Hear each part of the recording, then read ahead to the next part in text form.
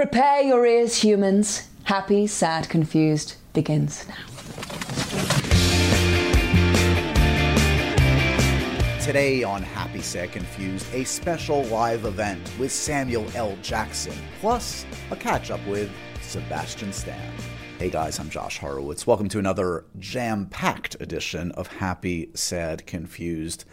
So much entertainment for your ears today, guys. I don't know what to tell you. This is a good one. This is a special one. Okay, so here's what we got cooking for you. First up, as I promised, a little catch-up. This is like, 15 or 20 minutes just catching up with our good friend, Mr. Sebastian Stan. He has had a busy couple months. He recently appeared in Pam and Tommy, which just ended its run. You can still catch that on television. But more to the point, his new film has just dropped on Hulu. I believe it's also in some theaters. It is called Fresh. It is a wacko, kind of surprising drama, comedy, horror film. It's one of those films that the less said about it, the better. I went in pretty cold, not knowing much about it, except that Sebastian was in it. And really, he's really the co-star. The leading lady in the film is Daisy Edgar Jones, who you might know from Normal People and some other stuff.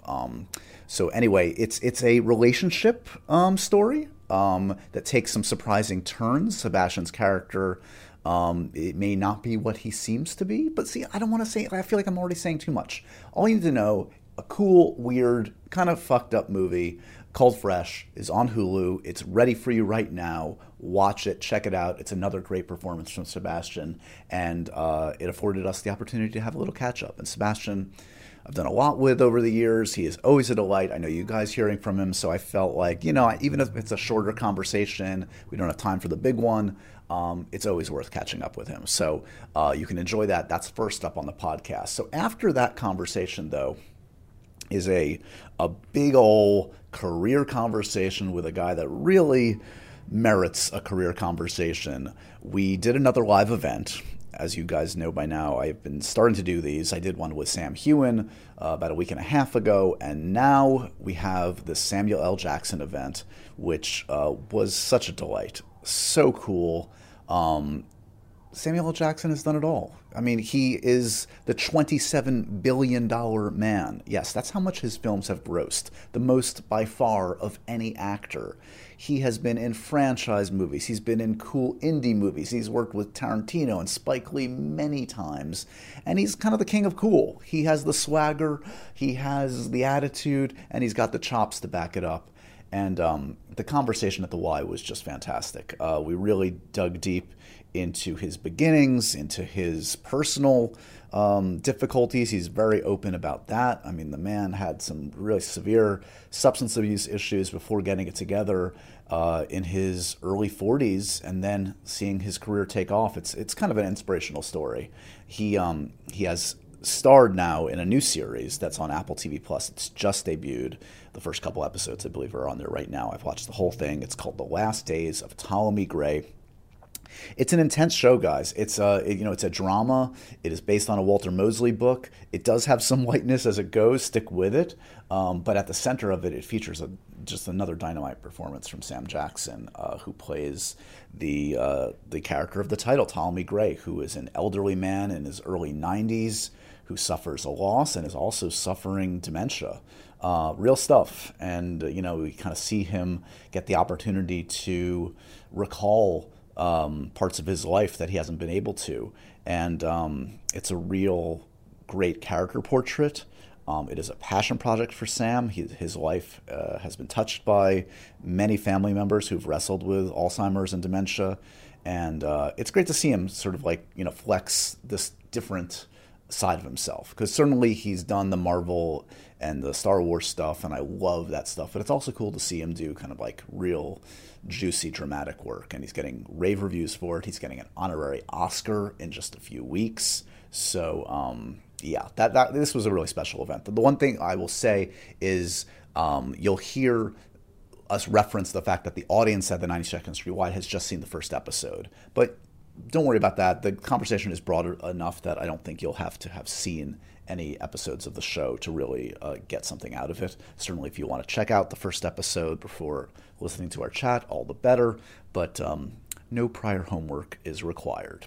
So that's the show. Lots going on. I'm going to get right to it, even though there's always other stuff to talk about. I want to, get right to the main events, two main events today. As always, I want to remind you guys, check out our Patreon page because we have video versions of both these conversations there. You can watch the hour-long chat with Sam Jackson. You can watch the chat with Sebastian and Stan. You can watch our game nights. We have a new game night up with 4 of the stars of Outlander. Sophie Skelton, Cesar Domboy, Rick Rankin, and did I say Sophie Skelton? And Lauren Lyle. Those are the 4. Yeah, that was so much fun. Check that out. We also have a new episode of Game Night going up any day now. I'll say it here. Why not? Because I'm really excited about it. It's with 3 of my favorite comic actors: Taron Killam, Sam Richardson, and Ike Barinholtz. Sam and Ike are starring on the after party, and that's a really, really fun game night. Maybe my favorite one. Don't tell the other actors that have been on, but it's one of my favorite ones. I'll say that. Anyway, that's patreon.com/happysadconfused. The link to that is in the show notes. Is that it? I don't know. Too much going on, guys. Let's get to our first conversation. You're going to hear me and Sebastian Stan, and right thereafter, you're going to hear me and Mr. Samuel L. Jackson live at the 92nd Street Y. Here's me and Sebastian. We don't have time for the full podcast, but Sebastian Stan's here for just a little amuse-bouche. I needed to give a little love to this crazy, fucked up movie that you did, man. This is a special one. Oh, right. I remember if I guess we talked about another thing last time I saw you. It was Pam and Tommy. Yeah. Oh, right. Yeah. Okay. Yeah. Which obviously continues as well. But this one, man, this caught me off guard, and I think I'm debating like, what should people know going into Fresh? I mean, you're the star. Along with Daisy, what do they need to know? I think the less is better. I think because it sort of is a movie that plays on expectation and projection and kind of the misconception that we often make about people and what we think, how we think things will turn out, and then they don't. So to say the least, yeah. Yeah. Are you a good judge of character right off the bat? Can you read somebody, be like, oh, this is a good person, or there's something? I think, yeah. I mean, there's certain things that I feel really right. I mean, red flags that kind of we know off the bat, but the subtler cues I think are difficult. I mean, I'm sure there's always, you notice with yourself, like everybody, we sort of have these patterns sometimes of certain energies or certain people that you attract, and then you kind of have to kind of peel back and figure out why. But I guess with age, I've gotten a little bit better at that, Well, and I bet you can apply that. I'm just thinking about this off the top of my head, like to this kind of thing of talking to journalists and talking to reporters. It's like you probably have a nose by now for the ones that are like, oh, they're going to corner me. They have an angle here, and there's a little bit of a. I don't know. I don't know that. Really? That I'm not so sure. I'm not so sure anymore with journalists. I think I always just kind of try and keep an open mind there, but I definitely feel that even sometimes it's like people will walk up to me now randomly and just start talking because they'll be like, oh, we should talk. And I'll be like, this is nice, but why should we talk? Yeah. I mean, because I guess I'm the guy, I was that guy in the thing, but it's interesting because we all have a way to sort of, you learn this in high school when you're a kid, right? You learn kind of the things that work for you or that don't, if, even with teachers or authority figures or other friends, to be cool or to be accepted or whatever, you sort of pick up certain things that you feel are, if you put them forward, are going to make you more approachable, more acceptable or whatever. And so we all have those character things that we do that maybe are not really intrinsically right truthful to who we really are or how we really behave when we're finally with someone for a longer period of time. But this movie is very much based on that initial intense connection that you might have with somebody, which can feel honest in the moment, but then the as more time goes by, you wonder how compatible you really are. Yeah. If there's a message here, it's never trust the super charming guy in the grocery store. There's exactly. the Look meat around. cute. I mean, they meet in the vegetable section, which one would think is a safe place to meet. It's not sort of, in the medical aisle or any other. But still, vegetables still a problem. Now we know. So yeah, we're dancing around it, and I'm going to continue to, because I like I said, I think the best way, at least from my perspective going in, is to know as little as possible. But Daisy Edgar Jones is on the dating scene. She meets the dashing Sebastian Stan in the grocery aisle, in the vegetable aisle. Things are not necessarily what they seem, and it takes some really amazing turns for her, your character. And I mean, I'm a sucker. Drive My Car did this too recently, where they dropped the credits like 30 minutes into the film. I'm like, yeah, that was definitely credit there goes to our director, Mimi Cave, who I thought had figured that out so brilliantly in kind of with the movie. And just, I think with her editor halfway through, they just were like, this might be a really fun way to kind of pull the rug from underneath people. So, and it's effective. Yeah. When it works, when a filmmaker knows how to do it in the right way, it's so great. Like, I mean, when you think back, I know you're obviously a movie buff like myself. Like, are there some like big twist moments in film history that jump out at you that like knocked your socks off, that blew your mind? Whether it's a twist ending, whether it's, old school Psycho killing Janet Leigh, like what are the kind of like moments in film that stick out for you? I'm trying to think. I mean, right off the top of my head right now, I don't know why my mind just went to Sliding Doors. Remember that movie? Mm-hmm. Yeah. That's kind of an interesting movie, because you think how those little coincidences, or are they coincidences, sort of can throw your life in one way or not. I have to think about that. I mean, I guess there were a lot of thrillers growing up that, I like Silence of the Lambs. I mean, Fatal Attraction. There were some in the 90s, right? There were some of those thriller movies that had sort of themes like that we're exploring. Yeah. This one, I mean, we were talking about this when we were talking about Pam and Tommy. These two projects, they don't share much in common, except I would say they're both big swings for you. And they're audacious, kind of like, if you're going to do it, you have to like commit 150%. I mean, when you look back at the most satisfying acting experiences for you, is there like a correlation between like really putting yourself out on a limb, like kind of like chasing the fear, and satisfaction as an actor? Yeah, absolutely. Because I don't really quite know if satisfaction as an actor is ever really achievable. I really don't. I keep thinking that it's going to get to this place where you feel fully satisfied, but I actually think that's a good thing. I would be more scared of getting to a weird satisfied place, because then I feel like you'd get comfortable and sort of complacent or something. But I do enjoy things that feel very raw, or they feel sort of that they're scary in a way.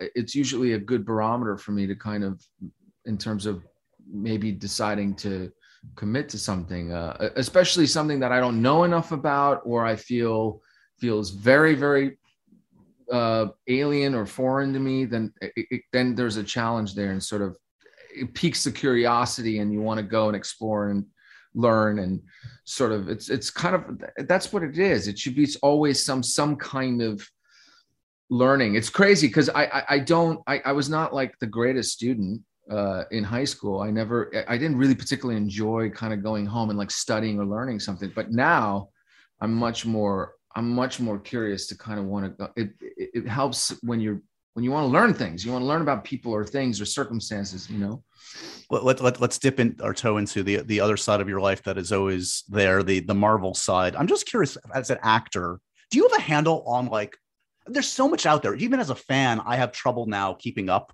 with everything and understanding the multiverse and what's happening and who's where and what's what. Like, I'm just curious, for you, do you feel like you have a handle on the MCU right now, on what's happening? I certainly do need to do some catching up myself. I know I'm a little behind on a couple things, but I'm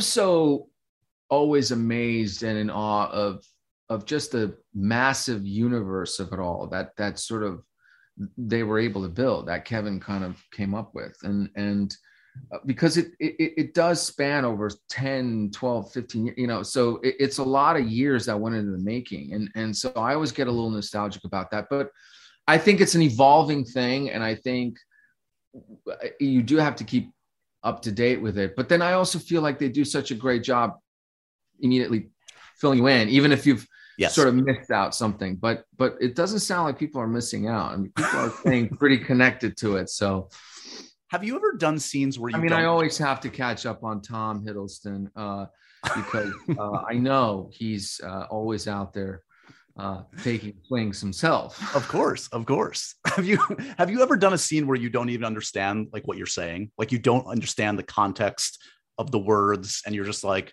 someone on set just has to be like, Sebastian, I just need you to say, I need you to grab the amulet from this place. And trust me, it will make sense later. No, I can't. I have to understand what I'm doing, which is why the Avengers and Endgame was really kind of tough when we were shooting it, when we started shooting it, because, you know, a lot of us didn't read the scripts.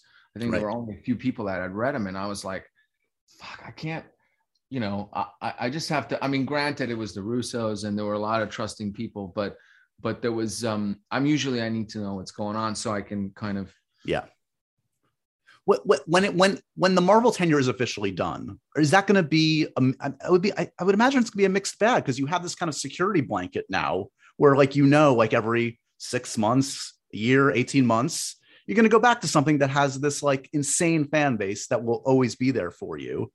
At the same time, you want to flex these other muscles. Like there must be a bit of a yin and the yang of like where you're at now with Marvel. Give me a sense of like what you're feeling about that place in your life right now.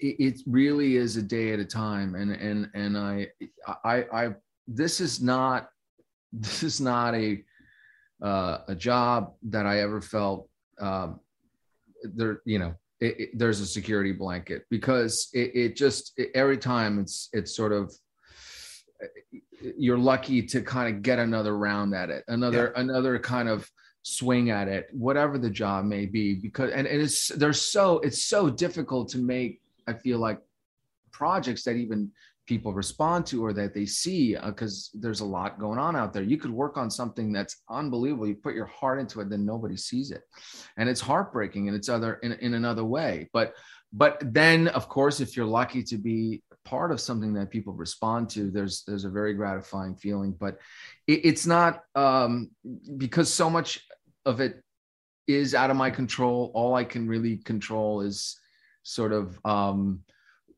what's 10 feet in front of me. And kind of, that's how I focus. I just sort of focus on what's going on now and hope for the best. Have I lost you from New York? Have you moved? What's home base for you now, buddy? No. I can't ever leave New York. Okay, good. That's not happening. Good. Okay. I see a little sun out there, so the spring is coming. Come back, buddy. It's beautiful here. It's time. I'll be ready for spring and summer. Absolutely. And what's in the can beyond Fresh right now? Did you do the film with Brady Corbet? No, I mean, that one we're still trying to mount off. There's a couple projects like that I've been really passionate about that sort of still have to find their home and their financing. I'm just really excited for people going back to the movies. Yeah. Obviously Batman this weekend. I really want to see that. I mean, again, Spider-Man, people went to see that. People are going to the movies again. So I'm hopeful that we can continue to do that, because I think it's been a tricky time for a lot of projects to sort of find a home and find out whether they're going to go that theater route or you know, go on the streamers, because our business has changed and stuff. I mean, I think with Fresh, we're very lucky in a way. I know Mimi and Pavel, our DP, sort of shot the hell out of it. I mean, There is an experience of this movie on a big screen, because we saw test audiences go into the theater and see this film, and there's that communal kind of response that selfishly I'm a little sad we might not get, but I'm excited for people to still see it in any way, shape, or form. So but we can't lose the movie. We can't lose the movie theater. You know, we need to kind of, there's something about going there and sitting there in the dark for 2.5 hours, or in some cases 3, where you're just not looking at your phone, and you're with friends, and it's this thing of just kind of like, are you seeing this? You know? No, as you can imagine, you're preaching to the converted, buddy. Last thing for you, I'm doing a special event soon with Samuel L. Jackson soon. I'm curious. You've worked with Sam a bunch, obviously in the Marvel films, but also in another film. What's it like to hold the scene with Sam Jackson, who, from my experience, man, he's an intense dude. He does not suffer fools. What's it like working on set with Sam Jackson? How do you keep up with that man? I think it's obviously you got to bring your A game. I mean, he's going to be there on time. He's going to know all his lines. He's going to know your lines. And you got to be there in the moment with him. Because if not, you'll get lost and you'll get left behind. But at the same time, I feel that he has fun, and I think he enjoys the movies, and I think and he loves going to see the movies after. He actually sits. I remember he saw all the Winter Soldier movies and the Avengers and stuff. He's seen it every time he sits through, and there's something really kind of amazing about that. So he enjoys it, and I think he loves it, and he loves working, but so as long as you kind of keep some fun and keep an open mind there, I think it's a very gratifying experience. But he's done so many great movies. It's just crazy when you look back. A legend. This is a cool thing. You're doing this thing one-on-one with him. Yeah, we're doing some live events here in New York at the 92nd Street Y for a podcast. So next time you're in town, buddy, let's make it happen. I love the 92nd Y. And, you know, the energy of a live audience. It's nice to talk to you in a Zoom box, but sometimes a big crowd. It's fun to feed off of that. That would be great. If you do something there, of course, that'd be great. Amazing. Thanks for the time, as always, buddy. You're on a great run, man. All these really cool, weird, fun projects. Everybody should check out Fresh. It's on Hulu. I think it is getting a bit of a theatrical also from Fox Searchlight. Check it out however you can, and I'll see you on the next one, buddy. I really appreciate it, man. Yeah, I hope it's not too long, but hopefully in person. Definitely. I'll see you on the New York street. All right. Good one, bud. Hi, guys. Thank you. Hello, New York. Hello to our virtual audience watching at home. Welcome to another very special live edition of Happy, Sad, Confused at the 92nd Street Y. Yes. This is a very special evening indeed. This man has brought more joy, I think, to me than any other actor I can think of. He has the resume of dreams. I mean, his collaborations with Spike Lee, Quentin Tarantino, M. Night Shyamalan, his work in franchises like Marvel and Star Wars. He's getting an honorary Oscar, way overdue this year. He is starring in a true passion project from the great Walter Mosley, The Last Days of Ptolemy Gray, debuting on Apple TV+. You guys here in New York have just seen the first episode. You know it's a special piece of work. Let's bring him out, the man, the myth, the legend, Mr. Samuel L. Jackson.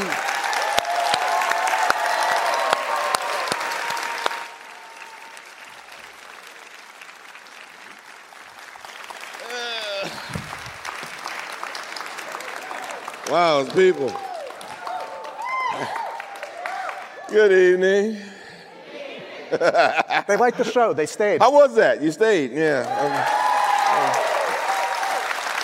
Good. It gets brighter, believe me. It's a little triggering, that first episode, but it gets brighter. I can attest to that. I've been privileged enough to see the whole series. It's a great piece of work, man. Thank you for the time tonight. I'll start with this. In a recent profile, Sam, you said, quote, "People are always calling me about doing a podcast, but I can't talk for an hour without saying something effed up." Well, I'm pretty sure I didn't say that.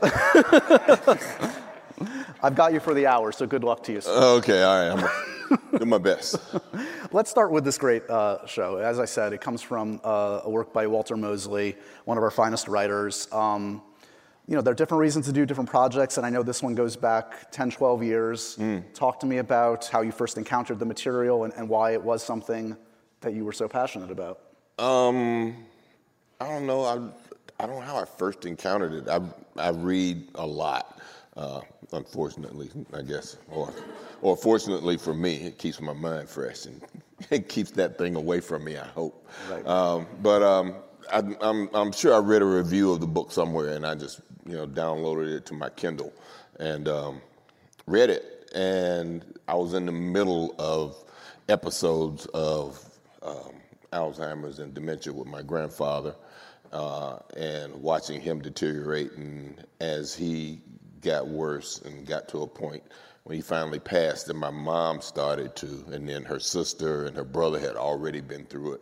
So I realized I was in the middle of something like that, and reading that story didn't give me insight to what was happening in their heads, but it gave me a compassionate thought about how I needed to react to what was going on with them, in terms of what they taught me and the compassion and nurturing nature of my life through those people meant that I had to learn how to use those things that they had given me to be with them, right, or to make their last days somewhat of a comfort. And in the middle of that was, that little mystery of who did what, or what is the thing that's driving Ptolemy, the thing that bothers him most, that makes Coy Dog continue to come and bug him and nanner in his ear all the time. And I thought it would be a great, movie and an even better character study for me as an actor. Yeah, there's a lot to chew on here, and as you'll see as the series goes, we're seeing this man at different stages of his life, at different vitality, et cetera. But talk to me, you mentioned your personal experience, and that's, I doubt there's a person in this room that hasn't had some direct or indirect relation with someone with Alzheimer's, dementia, et cetera. Yeah, it's one of those things, that a lot of people come into contact with. Correct me if I'm wrong, you mentioned, a bunch of family members, but your mom suffered from this in like the last decade of her life. And this kind of thing is, it's horrible on the person. It's also horrible on the family members, and it's a hard thing to figure out how to react, how to nurture them, how to be there for them. Was it a tough? It's difficult to navigate in certain aspects, but fortunately, I had a career and I was, financially capable of having her taken care of in a way that was great. But the really wonderful thing was the place that she spent her last days was in the midst of her family. She was in a town where all of her cousins were, my grandfather's sister's kids were, and they were sort of her age, and they'd known her for a very long time, so it was a very nurturing environment for her to be in. And I could go back and forth, willingly, because I could afford to do that. So I saw her a lot more than I probably normally, would have, or because she didn't like being in my house in California. She would come to my house in California. For a while, it was okay for her to do that. We could actually put her on a plane and she'd get there. But, and I'd get up in the morning. I'd get up in the morning sometimes at 6 to go to a golf course. And when she was there, I would come downstairs and she'd be sitting in the hallway. What are you doing up? Bags were packed, dressed. I don't like this hotel. It's like, what? And then I had to wake my wife up because I was going to go play golf. Right. So I had to wake my wife up and tell her, Mom's up. You can get her back to bed, or you can feed her, or whatever. And it was difficult watching her do it. And then there were the lighter moments. People think, when I talk about she and her sister being together, when they were both in the throes of it, when they would come to my house for like Christmas or whatever, and my cousin would bring her mom, and they would be together, and they became like these two kids that were together when they were children. Yeah. They would get their purses and put their coats on and go walk around my yard and whatever, and then they would look at the maids, or they would get up and we would feed them, and then I would go off somewhere, and then the housekeeper would come, and they'd see the housekeeper, and they'd go in the kitchen and sit, and the housekeeper would go, "Did you eat?" And they'd go, "No." And housekeeper would feed them, and then my wife would get up later, and they'd see her, and they'd go in the kitchen to sit, and she'd go, "You guys hungry?" So, yeah. So they were eating like they were working out, And then when they see the housekeepers later that day, they would go, "Who is that lady?" So they would hide their purses from them. And then we'd have to spend the next, 3 hours trying to figure out where they'd hidden their purses from these two ladies that they didn't know. Oh, God. But they were a great repository of joy and laughter in there, being together in the midst of that, thing until the light really went out and neither one of them knew who any of us were. Was your mom able to enjoy some of the spoils and of your career prior to that? Did she get to see the? She was present when I got my star on the Hollywood Walk of Fame in 2000. So she was here for that, in LA for that. And I don't know that she ever went to a premiere, but she used to come to New York and go to plays. So when my wife and I were doing theater, she saw a lot of plays. And she owned a lot of the movies, that was those things. In fact, the last time she actually called my name, I had gone to the home she was in to visit, and she was in the community room, some people watching TV, and I sat down next to her and I said, "Hey," and she went, "Hi." Back to the TV. It's like, "You know who I am?" She said, "I said hello." It's like, okay, I know to leave you alone now, because she was stern, and for some reason, I guess some movie I'd done was coming on, and I popped up on the screen, and she went, "Sam?" And I said, Wow. "Hey, Mom." She went, And that was the last time she ever said my name, which was kind of, it's kind of heartbreaking when I think of it, but oh my God. It was that moment, and that was that, and yeah, she was that. She was that woman, though. She was great. You play, as I alluded to, you play older in this. You also play younger in this. Each has their own respective challenges. Yeah, younger, definitely. Youngers are easy to just put on the old hair and change the gait a little bit. Yeah, well, put some Vaseline on the lens, take the wrinkles off my face, But Jake Garber, my makeup artist, and I've been talking about this for years, and Camille Friend, who's the hairdresser, I've been talking about this for a long time. So when it was time for me to be that age or old, they had the skill to make that happen. Right. But they also worked with me on Captain Marvel when they aged me down 30 years. So they knew what to do to make that process work and what company to use to make that de-aging process look real on screen. Not like that other movie that people didn't look so young. I'm not going to say it either. I was about to. I'm not going to. No, don't. Leave him alone. Leave him alone. Great filmmaker. Even though he doesn't like superhero movies. You guys can figure it out. You're smart. Yeah. What is it like to look at yourself in the mirror when you're done up in the 92-year-old makeup and this haggard kind of look? I mean, do you see relatives? Does it remind you of somebody else, or is it? It's a lot of my grandfather and his brothers. For a long time. I would look in the mirror and go I remember when my grandfather was 50. And say, "Oh, he didn't look like this." And then I remember when I got 60, I said, "I remember when my grandfather and his brothers were 60, they didn't look like this." But, time, resources, things are different, diet, my exercise regimen, the people that take the makeup off me and put it on me, and the skin regimens that I've gone through, have preserved me very well. So when I do things, I generally see the character first after I'm reading it. While I'm reading, I'll start to see a character and say, okay, he's doing this. I want him to look like this. Or I've already talked to Camille or Robert, my hairdresser, about the kind of hair I want.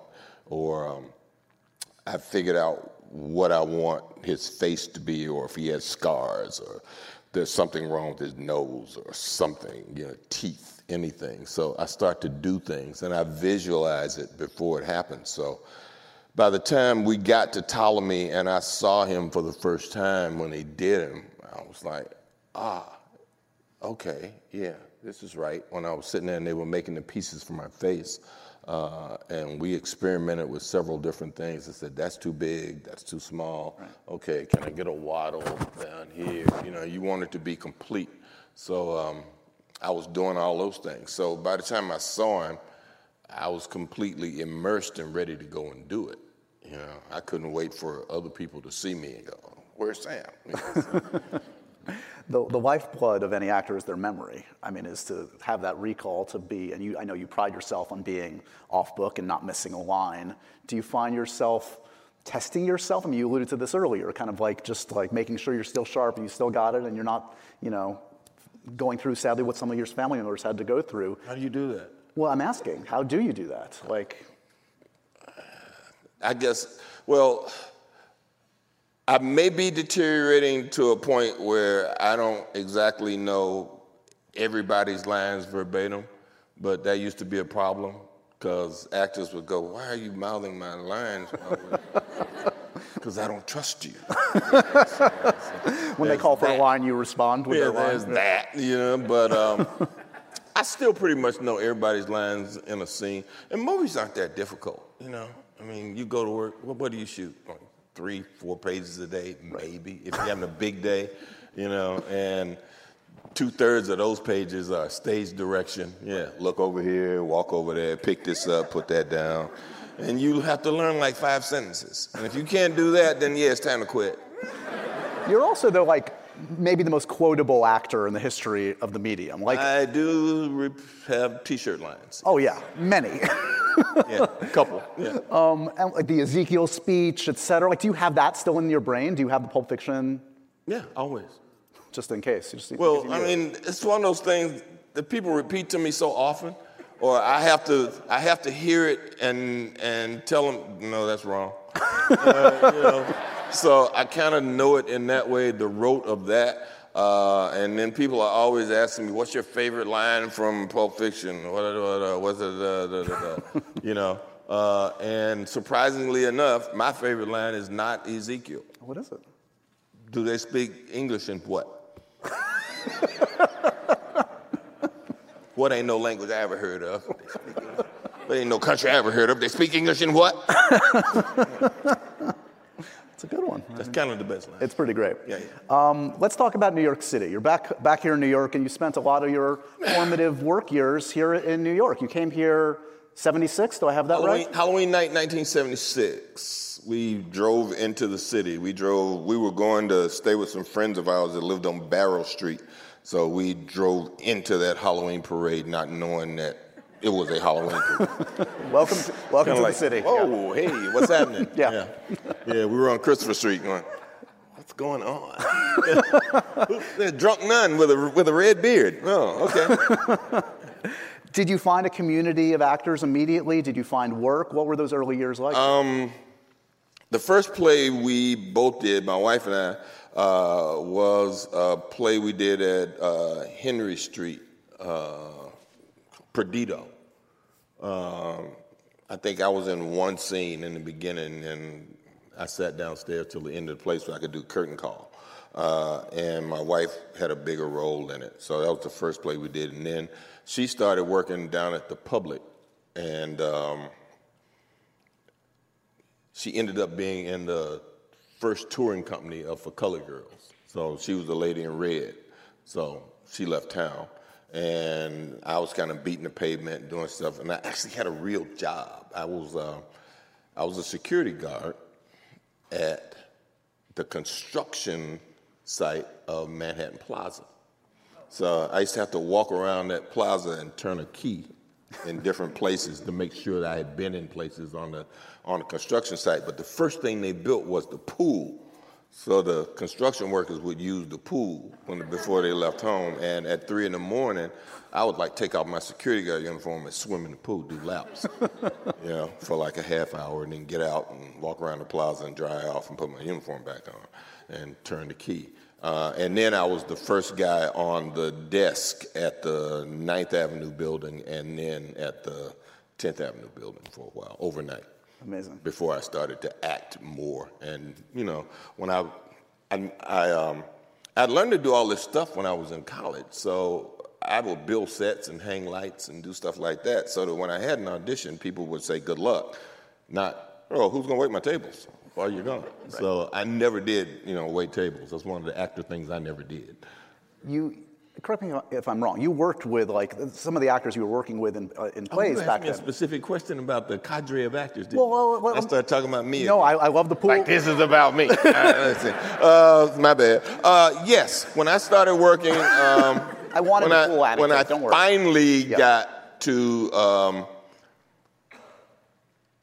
the public theater, that was where I met Morgan Freeman and Robert Christian, people like Reno's, friend of mine, Ellis Williams. I remember when Denzel showed up. He was an understudy. He was an understudy in this production I was doing of The Mighty Gents that Joe Papp had this company of actors, and we would do a play, and we would go to different parks in the city and do that play. Mm-hmm. And Denzel was the understudy for one of the guys in the show. In fact, that guy got fired opening night, and Denzel had to go on. He was great. He killed it. I'm sure he was. Killed it. He showed me that review like a year ago. He's like, "Look what I found, Jackson." I was like, a review of you killing it. Okay. Denzel. A lot of Dutton was there, I believe. Was that Charles Dutton? Was he? No, Charles Dutton was in jail. Okay. Yeah, but Charles Dutton showed up later at Yale. Oh, that's later. Okay, sorry. Yeah, he was incarcerated, but he wasn't part of that group of people that I met when I was doing theater here at the Shakespeare Festival or at Negro Ensemble Company. And Charles Brown, and all those people, Adolph Caesar, a lot of different people that I ended up doing a Soldier's Play with. Right. I was going to mention that. I mean, a Soldier's Play, and then Soldier's Play is adapted into a film, and Soldier Story. Right. Yeah. You're not in the film. Sore spot. Oh, we've taken a turn. It all worked out in the end, Sam. It's okay. Mm-hmm.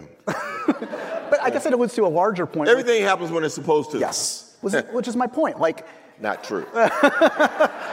It did feel like your turn came later than a lot of your contemporaries. Is that, I mean, I think that's accurate. Well, I always figured I was in the right place because, when we were doing Mother Courage at the Public Theater, and then Morgan flipped out and did Street Smart. He was gone. And then, Wesley was gone, and Denzel was gone to start his St. Elsewhere, and then his movie career started. Right. Alfre Woodard was part of that group. She flew out, Fishburne, boom, everybody. So people were going. Yeah. So I figured I was in the right place. It just wasn't my turn. Right. Because I'm as good as they are, so gotta happen at some point. Somebody's got to be smart enough to see I got it. But are you still feeling that in your late 30s, 40s? Well, I didn't realize until it takes a minute to realize that maybe if your eyes weren't red and you didn't smell like beer when you went to the audition, you might have got that job. Right. Or maybe if you didn't wake up, roll over, smoke a joint before you got out of bed, and decide you were going to go and do all the stuff you need to do and hit the bricks and do what you do. Okay, but I was that actor that I was going to do what I was going to do, and I was always doing a showcase, and I was always auditioning, and I was always rehearsing for something. So I was working and doing things. I was just kind of, in my own space and in my own head and in my own way doing them. Right. But something about me allowed the lessons and the experiences I was having to stick and be positive influences. The only thing that wasn't a positive influence for me was my ability to, light a crack pipe in a windstorm. Right. But everything else was working for me. Which leads us appropriately to Jungle Fever. So Jungle Fever, come on. The first thing I ever did without a substance in my body. So this is fascinating. Okay, and we're going to look at a clip of it, if that's okay. The Jungle Fever, Spike Lee, who you'd worked with by then, comes to you. Did he know you were struggling, that you were in rehab when he called? Did he think Gator was... Nobody knew I was struggling. I mean, I was going to work. I had a job. What are you talking about? I was Charles Dutton's understudy on Broadway. Right. Because I had been the original Boy Willie in the piano lesson at Yale, while he was doing Crocodile Dundee. But I thought that, I'm killing this role so much, they got to call him and tell him, dude, we don't need you, and that didn't happen. And I ended up being, his understudy on Broadway. So I'm, signing in every night and sitting on the fire escape behind the theater, listening to him do the role that I had done. And we did it very differently. So naturally, I was thinking, why is he messing us up like that? And then the play gets Pulitzer Prize. He wins a Tony, and I'm like, I'm in agony back. I was like, So I would literally go to the theater, sign in, and while they were getting ready to go up between curtain, I would get on the A train, ride uptown, buy some cocaine, stop at my house, cook it, come back to the theater, and go sit on the fire escape and watched Jessica Lange smoke cigarettes behind the theater while she was doing Cat. And I was smoking my crack pipe on the fire escape, listening to them do the play and losing my mind. And, eventually I went to a bachelor party. Ruben Santiago Hudson was having a bachelor party in the middle of the day for some reason. At the Shark Bar. Don't blame Ruben. It's not. I'm not. At the Shark Bar, and I drank a bunch of tequila. I was drunk when it was time for it to be over, and I was like, well, I was on my way home. I got in the cab. I was like, I need to level off, so I need to stop by the Coke Man's house and get my thing together because I got to go to the show tonight. And I went there, went home, cooked the cocaine. Boom! And I woke up. My wife and daughter were standing over me in the kitchen. I was laying on the floor in the kitchen, and one of my best friends from high school and college was a drug counselor in Knoxville. She called him. And the very next day, I was on my way upstate to rehab. So that's how that all happened. And it's an insane story. Unbelievable. And it leads into, so yes, you. So Spike called me while I was in rehab. Yes. Let's look at the clip. This is okay. For those that haven't seen this film in a while, this is a very intense scene. This is the last scene of Gator. Just really? Fair warning. Oh, this is the Reverend Doctor, the good Reverend Doctor. Exactly, the great Ruby Dee and Ossie Davis. In this. Okay. Let's take a look at this amazing work. What is all this shit? Where's the money? Why you tripping like this? Why don't you just give me the money? I told you, honey, you won't find no money in that pocketbook. I haven't got any money. Not the kind of money you looking for. $20? Is that all the money you got? Oh my God! $20 ain't shit! For the love of sweet Jesus, please go. Boy, didn't I tell you never to set foot in my house again? Where's the money? Why you hiding? Let him Have go. you lost your natural mind as well as your soul? Didn't I tell you never to darken my door again? Oh, no, Gator's leaving. He's got his I money. ain't going nowhere. All right. I'll put you out. See, Mama, if you'd gave me the money, I'd have been gone before he came back. Now give me some money. God knows, Gator. If I had any money, I'd give it to you. You got money in this house, Mama? Give it to In me. this house, you want it. Take it, honey. You got more money than $20? Look here, you see this? You can sell it. You can get money. I don't want that shit. I want some money. My own flesh and blood, my firstborn son, and I love you. But you're evil and you're better off dead. All right. Leave. Take it. Sell it. Devil's work is never done. The devil is always busy. Mama, check out this new step. I made this one up just for you. I paid a lot of money for these, honey. Take it. Sell it. Sell it for me. For God's sake, Gator, please go. I'll pray for you, my son. Father, I stretch my hands to thee.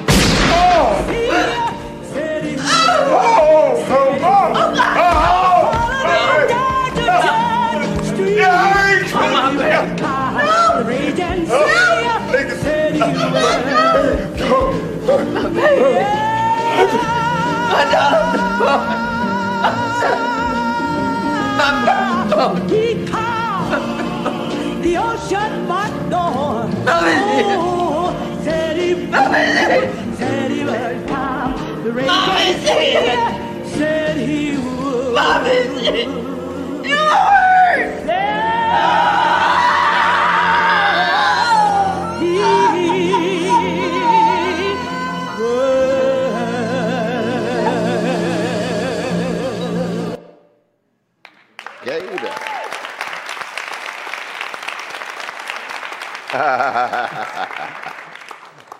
What, I mean, I would think a lot of memories flood back going toe-to-toe with no less than... a lot of memories watching that.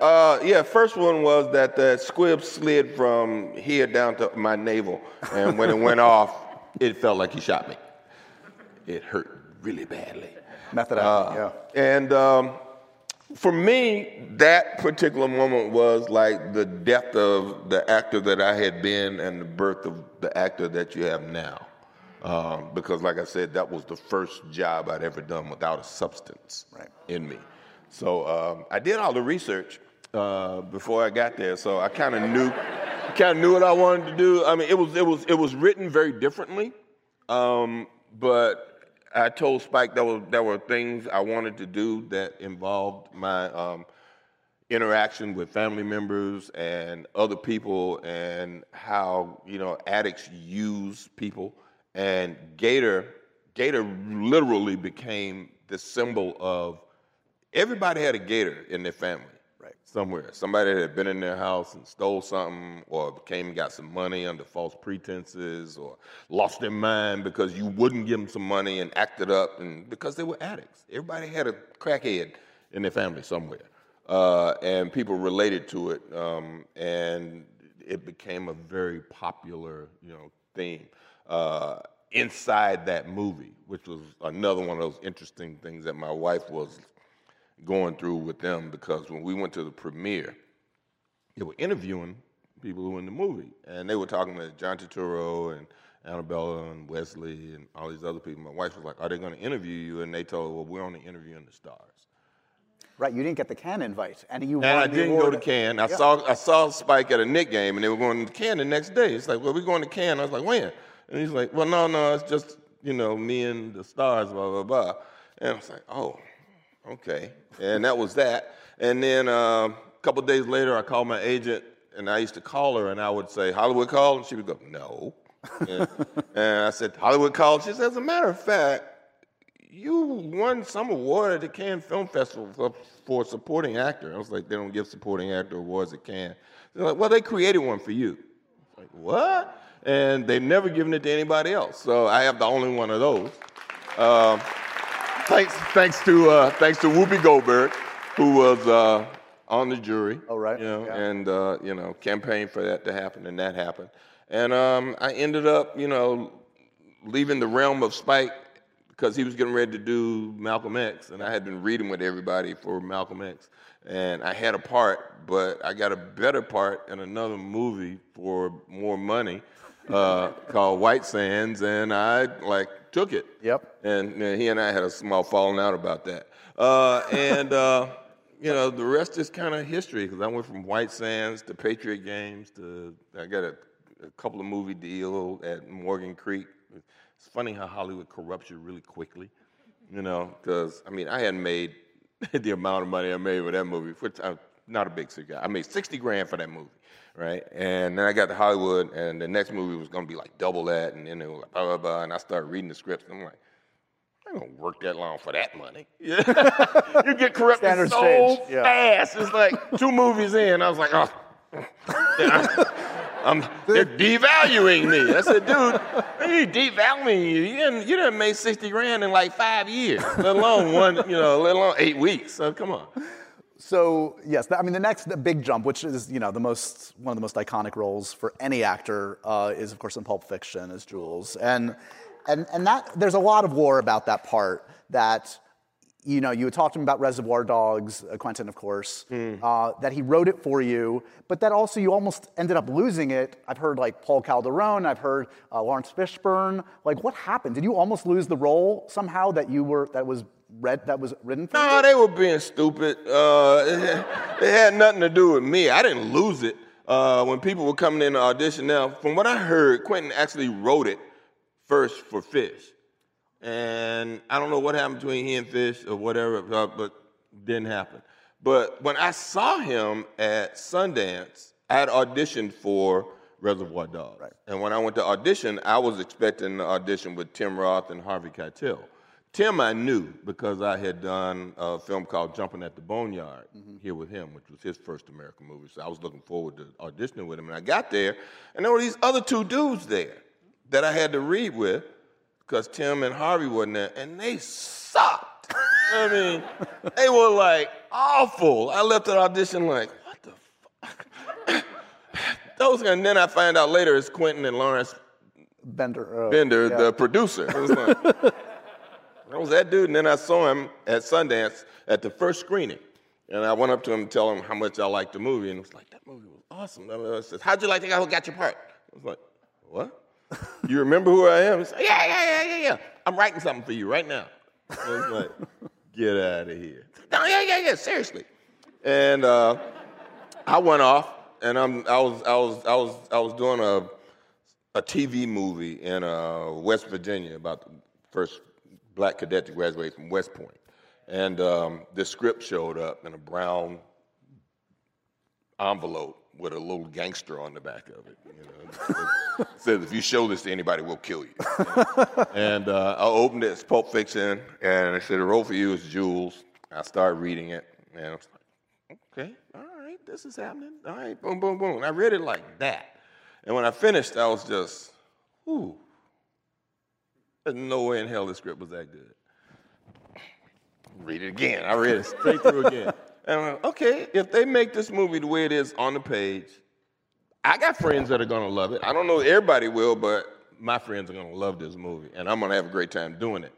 And then, you know, it all played out. But then as they started to audition people for the other roles, people came in. And I guess this one actor came in. They called me in once to do a reading of something because they just wanted to hear how it sounded, and I went in and I did it. And then they started auditioning people for the other stuff. I was here doing Fresh, Boaz Yakin's movie, and I heard, okay, somebody came in and blew us away reading Jules. And I'm like, well, why the hell were they reading Jules if I already got the job? And so, well, he asked. And it's like, what? You actually gave him the whole script? You usually give people sides, you know? And next thing I know, they're saying, well, we don't know, man. We got to, you know. So I'm in an acting contest now. So I'm shooting. I got to get on a plane after I finish shooting Saturday, take the red eye to L.A., and I'm on the plane frantically, you know, writing in the margins of the script, breaking down the speeches, because I hadn't done that because it wasn't time for me to do that yet. So I'm doing it on the plane, entirely pissed because I don't know why this is happening. And then I get there, and they're all gone to lunch. Nobody's there. I'm sitting in the room waiting, and they all come back and say, hey, Sam, hey, Sam, hey, Sam. And one guy that I'd never met before, they were getting ready to introduce him to me. He said, God, I don't need an introduction. Pleasure to meet you, Mr. Fishburne. And I was like, okay, all right. I got him fired from another movie, but that's another story. That's another story. But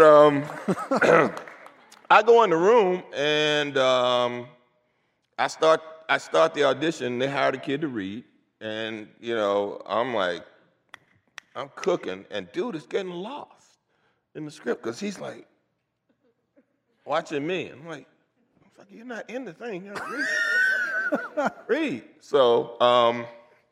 We get through the whole audition, boom, boom, boom. We do every scene Jules is in. We do the diner scene at the end, wham. I slammed the script shut, threw it on the desk, left, got back on a plane, came back to New York. So Bender is also the producer on Fresh. So he comes back, and immediately I'm like, what's going on with you guys? You know, you tell me I got a role, and then you tell me I have to get in a contest with somebody. You either thought I was capable of doing it or not. And he said, no, it wasn't that. It was just the guy was just so good. And blah, blah, blah. But I tell you what, we had no idea how this movie was supposed to end until you did the last scene in the diner, you know, because they didn't know that the speech could be done like 2 different ways. What's wrong with y'all? That's why you were so bad in my Reservoir Dogs audition, because you don't know how to act. But you know, I'm sure it happened. It was fine. It worked out. And funnily enough, when Pulp was getting ready to be released, when it was shown at Cannes, I was shooting Die Hard with Bruce. Right. So Bruce got a plane. I had never been on a private plane. So Bruce was like, come on, we're going to Cannes. Cool. jump on the plane with him. We go to Cannes. We're sitting there. We're watching it, and we're like, "Wow, this movie's great." And then we realize that the majority of the people in here don't even speak English, and they're getting it. And Bruce is like, yes, good. And this movie is going to do great things for you, but Die Hard is going to change your life. It's like, what? It's like, really? It's like, mark my words. And sure enough, I get nominated for the Academy Award. I don't win it. Martin Landau. Sam. Anyhow, I don't get it. And, my life changed slightly after that. But when Die Hard came out the next year, it was the highest grossing movie worldwide, and I took a huge world tour with that movie. Yeah. Because Pulp wasn't being shown everywhere. People had restrictions on it. They couldn't even show it in London. I didn't even realize that. But I was going all over the world, and all of a sudden, I was this worldwide star because of Die Hard. Zeus became a bigger deal than Jules did. I grew up like 2 blocks from that 72nd Street train station. I remember when you guys were shooting it. It was a big moment. Do you? I do. Yeah, that was a big deal. I remember being in the middle of 72nd Street going, wow, we're actually doing this. And I was sitting, I just sat down on the ground at one point while they were setting up some shot, and people were passing by dropping money on me. It was like, okay, all right. I'm the homeless dude. Yeah, I'm like, all right. Side gig. You have too many damn amazing movies. We're going to be here all night, but we're not. We can't. So okay. Just to jump around, I have to play my nerd card and talk Star Wars for a second with you. I mean, come on. Mm-hmm. Only Jedi, to my mind, that has a purple lightsaber. Yes. Contractual? Is that just how did that happen? I asked George. In episode 2, there's that huge scene in a stadium forum, kind of thing. Stadium. Yeah. And there's all these Jedi out there. And when I was reading it, I was like, how am I going to find myself in this? So I said, different color lights. So I said, George, can I get a purple lightsaber? They're green, they're blue. It's like, what? Seriously? That's it? It's like, no conversation. And then we finished shooting reshoots. I had to fly back to London and say, I want to show you something. It's like, what? And he shows me a purple lightsaber. He said, it's already causing a shitstorm online, so I don't know if I'm going to keep it. It's like, really? Come on. Listen, and how do people online know anyway? And sure enough, when the movie opened, he was like, okay. You get to keep the purple lightsaber. Because in episode 1, right, I never even got to pull it. Good point. It was like, I was sitting there watching this, hey, damn, my lightsaber. Can I use it? The way you were eyeing that kid, though, it felt like you were about to pull out the lightsaber at any second. I would have hurt him. I would have hurt him pretty bad. Yeah. But they brought everybody back, Sam. What's going on? The Obi-Wan trailer just dropped the other day. Is Mace Windu? He's alive with one hand somewhere. Yeah, somewhere. Well, that's the same way I think about dude from Jurassic Park. He's somewhere riding around on velociraptors with one arm. He's just on the island, just riding raptors, But should I hold out hope at this point for Mace? There's a huge history of people with one hand returning in Star Wars. I asked the only person I've ever said that to about coming back was Bryce Dallas Howard, because I just did a movie with her, and she directs episodes of The Mandalorian and stuff. So you think you might be able to hook a brother up? I mean, you like me, right? And she's like, I love you. You're amazing. Put me back in this. Put me back in the game. I'm ready. Put me in, coach. I'm ready. I'll learn to, lightsaber left-handed. Come on. Hook me up. All right, I'm holding out hope then.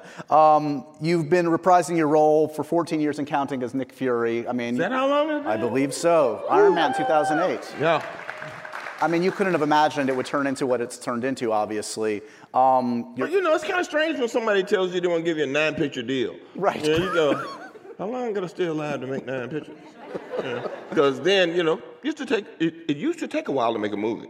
Yeah. It still kind of does, but, people make 2 and 3 of them at a time. So in the Marvel universe, It's crazy. Yeah, because when I was in London just now, I was like Ant-Man and Captain Marvel 2 was happening, and we were getting ready to do Secret Invasion. So it's like 3 Marvel movies on one lot, you know. Right.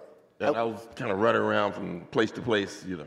I love the cast you guys have assembled here. I mean, you got Olivia Colman in there, you got Emilia Clarke, you got... How amazing is that? I mean, Olivia Colman in a Marvel show? Come on. Martin Freeman? Martin Freeman's in it? I love Martin Freeman. Come on. Ben Mendelsohn, obviously. Listen, man, when I walked in the room and Olivia Colman was standing there, I was just like, this is going to be so amazing. And she looked at me and we were like, And, you know, we just started laughing, and when we started to work, it was so glorious and such a ball, and not this, you know, serious, crazy deepness, you know. We were just kind of having a good time. She is so amazing and so effective in a scene. You know, it's those moments that when you're in the middle of doing it and you feel it and you watch it happen, that when they finally say cut, all you can do is look at the other person and go, oh my God, that was amazing. That was so great. And she's like, you're better than I thought. And yeah, okay, that's amazing. But she was great. Emilia, amazing. It's like, come on, man. You walk on a set and you go, okay, that's the Queen of Dragons. She's so tiny. She's like tiny. A fairy. It's like, you want to hold her like that. You know, but yeah, and Ben Mendelsohn, Ben's awesome. He's one of those actors that. So they're just awesome stuff. Don Cheadle, you know, I got Don, you know, that's like my golf buddy. So I didn't realize until we did this thing. I said, we never worked together. We just kind of know each other, and we kick it and hang out and laugh and do stuff. And it feels like we acted together because we act out stuff on the golf course sometimes just, you know, because we're having fun doing stuff. But we never really worked together. So now we finally get to see the two working of you together. Nice. Awesome. Would you ever do a DC film? Would you ever play for the other team? Or are you too loyal to Marvel to ever consider if they call? Well, I mean, you know, we're all actors and mercenaries. This is what I'm saying. Kind of what we do. So we act for who we act for, you know. But I don't know that I'm going to read a DC script that's going to make me go, yeah, this is dope. Because you expect things to happen because, I mean, I'm a comic book fan, so I've been reading comic books forever. Right. And truth be told, I don't even read Marvel comic books. You know, I kind of look at them, and when I discovered myself as Nick Fury, I just happened to see myself and think, what am I doing on this cover?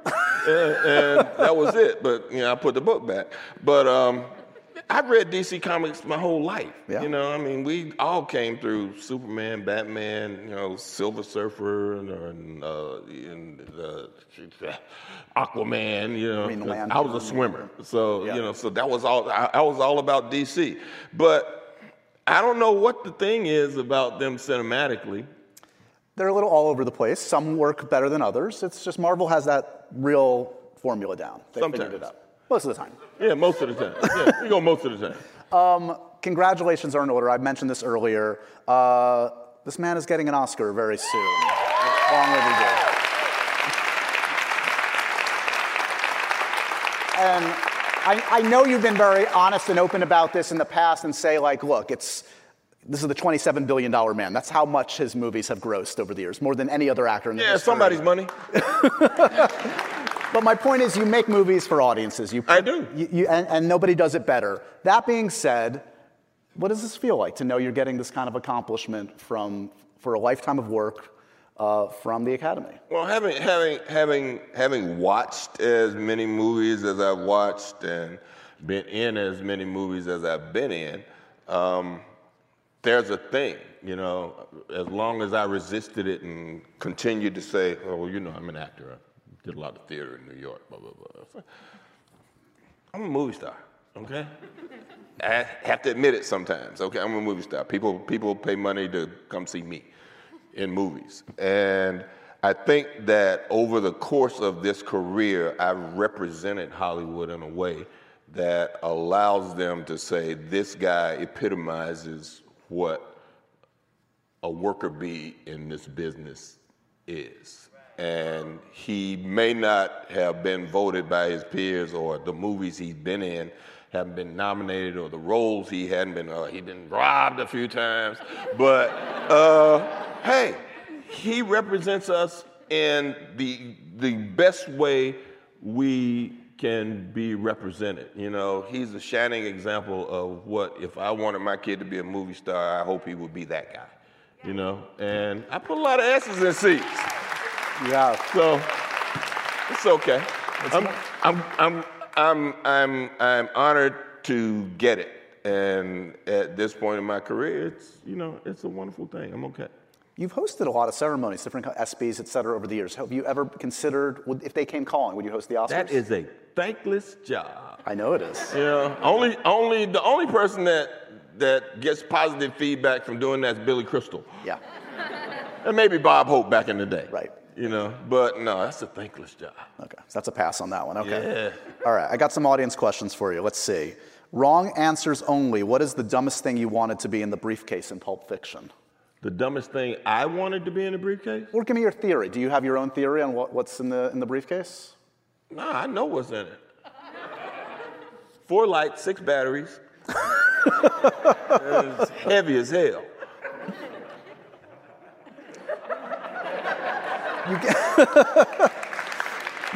You gave us your favorite line from Pulp Fiction. Is that your favorite line from any of your films? What's your favorite line from your films? Ooh.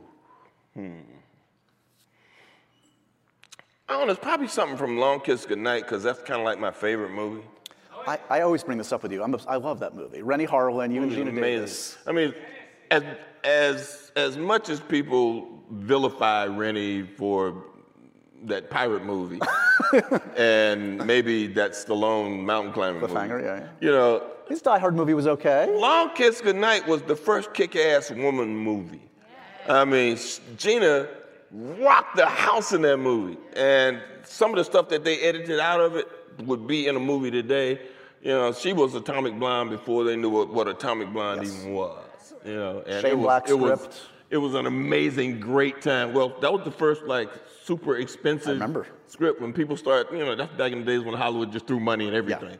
Yeah. You know? Joe Esterhaus would sell us here for $6 million. $6 million script here. Wow. Yeah. And you know, it was so funny.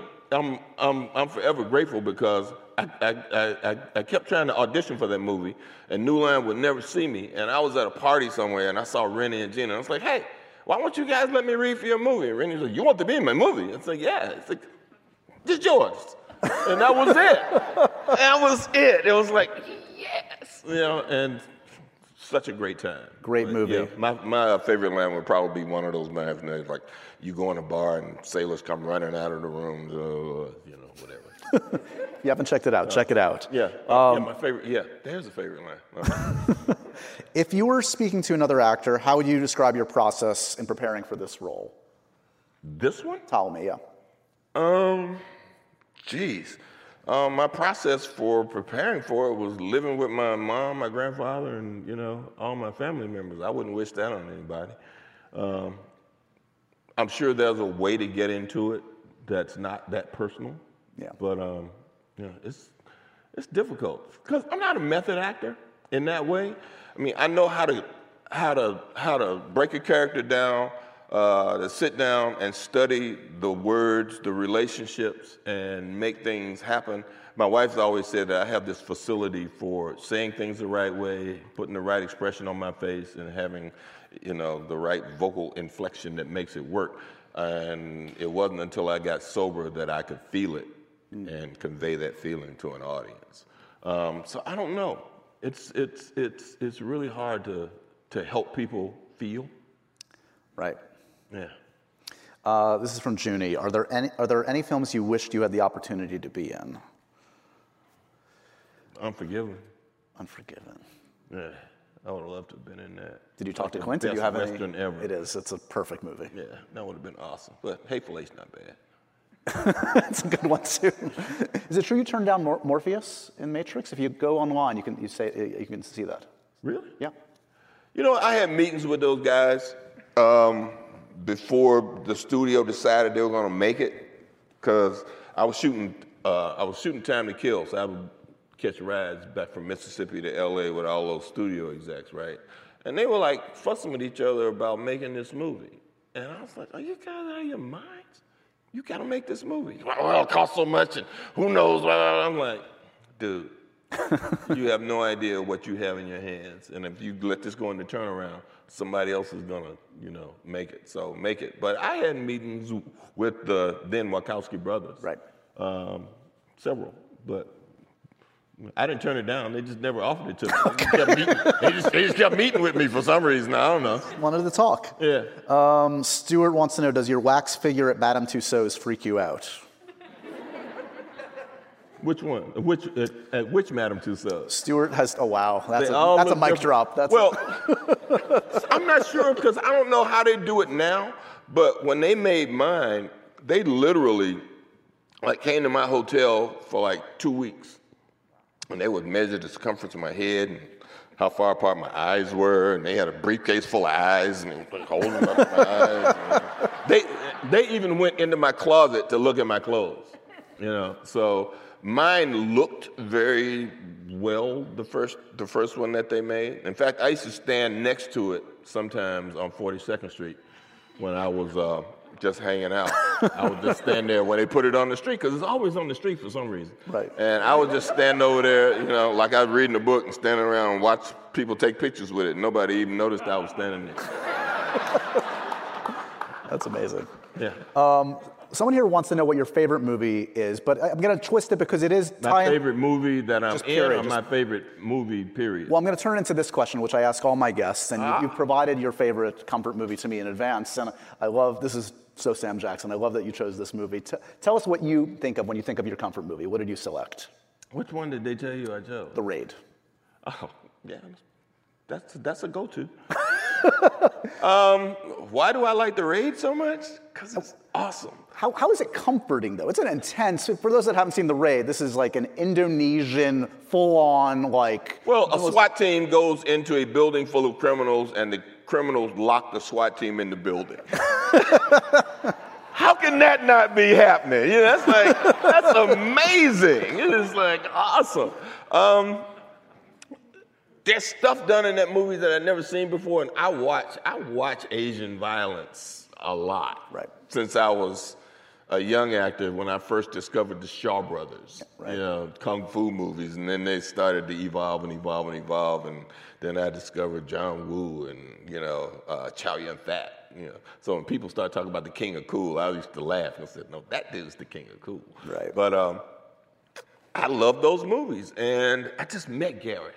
Gareth Evans, the director. Oh man, yeah, he looks like you, like a school teacher. It's like, dude, how do you make these movies? Because Gangs of London is amazing too. Oh, I've heard that. Yeah, that's a series. You've heard that? Yeah. What do you mean? Well, no, it's for AMC. I haven't seen it yet. Yeah. There's too much out there, Sam. I was busy watching Ptolemy Gray. There's too much crap out there. That's a bunch of good stuff that people just miss because, that's violent. But that's some kick-ass girls in his movies too. Speaking of the good stuff, what are you voting for at the Oscars this year? What's your favorite movie of the year? Favorite performance? My favorite performance was Frankie Faison in The Killing of Kenneth Chamberlain. Is that the name? Oh, okay. Yeah. Okay. Frankie was, Frankie's been one of my favorite actors for a very long time, and we did Ragtime together in 1980. Got it. But that movie is riveting from beginning to end, and it's a guy in a room talking to some cops through a door, but Frankie kills it. That's the kind of thing you want to watch actors do. When people start talking about performances, that's a performance. Yeah. Do you remember the last audition of your career? And do you know it was the last audition at the time? No. It wasn't a meaningful moment? No to all that. You don't remember it? I don't remember what my last audition was. That wasn't a big, I would imagine that's a turning point. I know what my last audition was supposed to be. Okay. Which was one of those things that really, pissed me off at the time. like I said, I had just done Jungle Fever, and Spike was getting ready to do Malcolm X, and I was reading with all these different people. I was like the designated reader for all these people, and then somebody turned around and said to me, "Okay, it's your day to read for." And I was like, "Excuse me? I mean, I've been reading with all these people. I think I've auditioned already. And if you're not just going to give me the job, then kiss my ass." So that might have been the last audition, or supposed audition. But no, I don't remember it. I've actually gone into rooms and I've had to convince people, at times. Not in a long time, but I think one of the last things I had to convince somebody of was when they were casting this movie I did called 187. Mm-hmm. I had to go in and convince them that I was the person to be that teacher. Because it was a more poignant story to have a person of color fighting with, these kids in this school in New York and in the school in California. It's like it's easy for them to be antagonized by a white teacher, but a guy who's trying to relate to him, help him, whatever. I figured it was a better story, and turned out to be right. Yeah.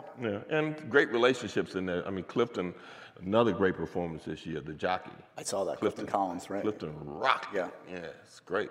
I mean, talking about relationships, I mean, I think of, folks like Spike you mentioned and Quentin. Is there any touchiness when they don't call for a particular movie? You mentioned Kung Fu movies, like Kill Bill. When you're watching that, you're like, why am I not on screen in that? I know you have, I think, I read Kill Bill. Yeah. I mean, when he wrote it, I read it. He sent it to me, I read it, and I was like, well, I guess I could be this guy, but the only person I could really see myself being is Rufus, the organ player. Right. And he was like, "Oh, okay, it's yours." And that's, it happened like that. Now, I didn't hear from him for the Hollywood movie, but I mean, that's what that was. I don't know what was going on. You could have narrated it. Huh? You could have narrated it. Like I did in Inglourious? Yeah. Yeah, I guess I could have. I'm okay with it. You're okay. You're doing all right. Yeah. What's the worst stage direction to read in a script? What do you hate to see in a script? Give it advice to aspiring screenwriters out there. What should you never put in your script? Never put in your script. I don't know. Some actors need that stuff. Mm-hmm.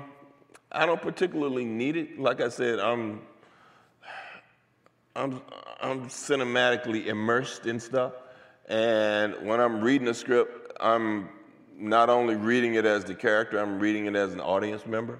So if there's something stupid in there that you're asking that actor to do, I will circle it. So when I see the director or whoever's in charge, I go, take this out. This thing shouldn't be there. Or this whole conversation should be gone. I don't know. People crawl up their own ass sometimes. And you kind of have to pull them back out. Dude, that's way too much. I know you want to be the smartest kid in the room, but you may be the smartest kid in the room, but you're the worst screenwriter. So. All right, let's end full circle on this wonderful show. Do you take a different kind of pride in this one? This is obviously your baby to a degree. You've been, it's different. In that, I've been saying this now. It's like my new catchphrase. I'm having an opportunity to act in this one and not just react to what other people are doing. So it gives me an opportunity to kind of, stretch a muscle that I haven't stretched in a while, and to interact with some actors that are emerging. Yeah. Some actors that were just very good already. Like Omar Benson Miller, who plays Reggie. Breaks your heart in this. Amazing actor. I mean, he came in and, I immediately felt like he was Reggie. He'd been that dude.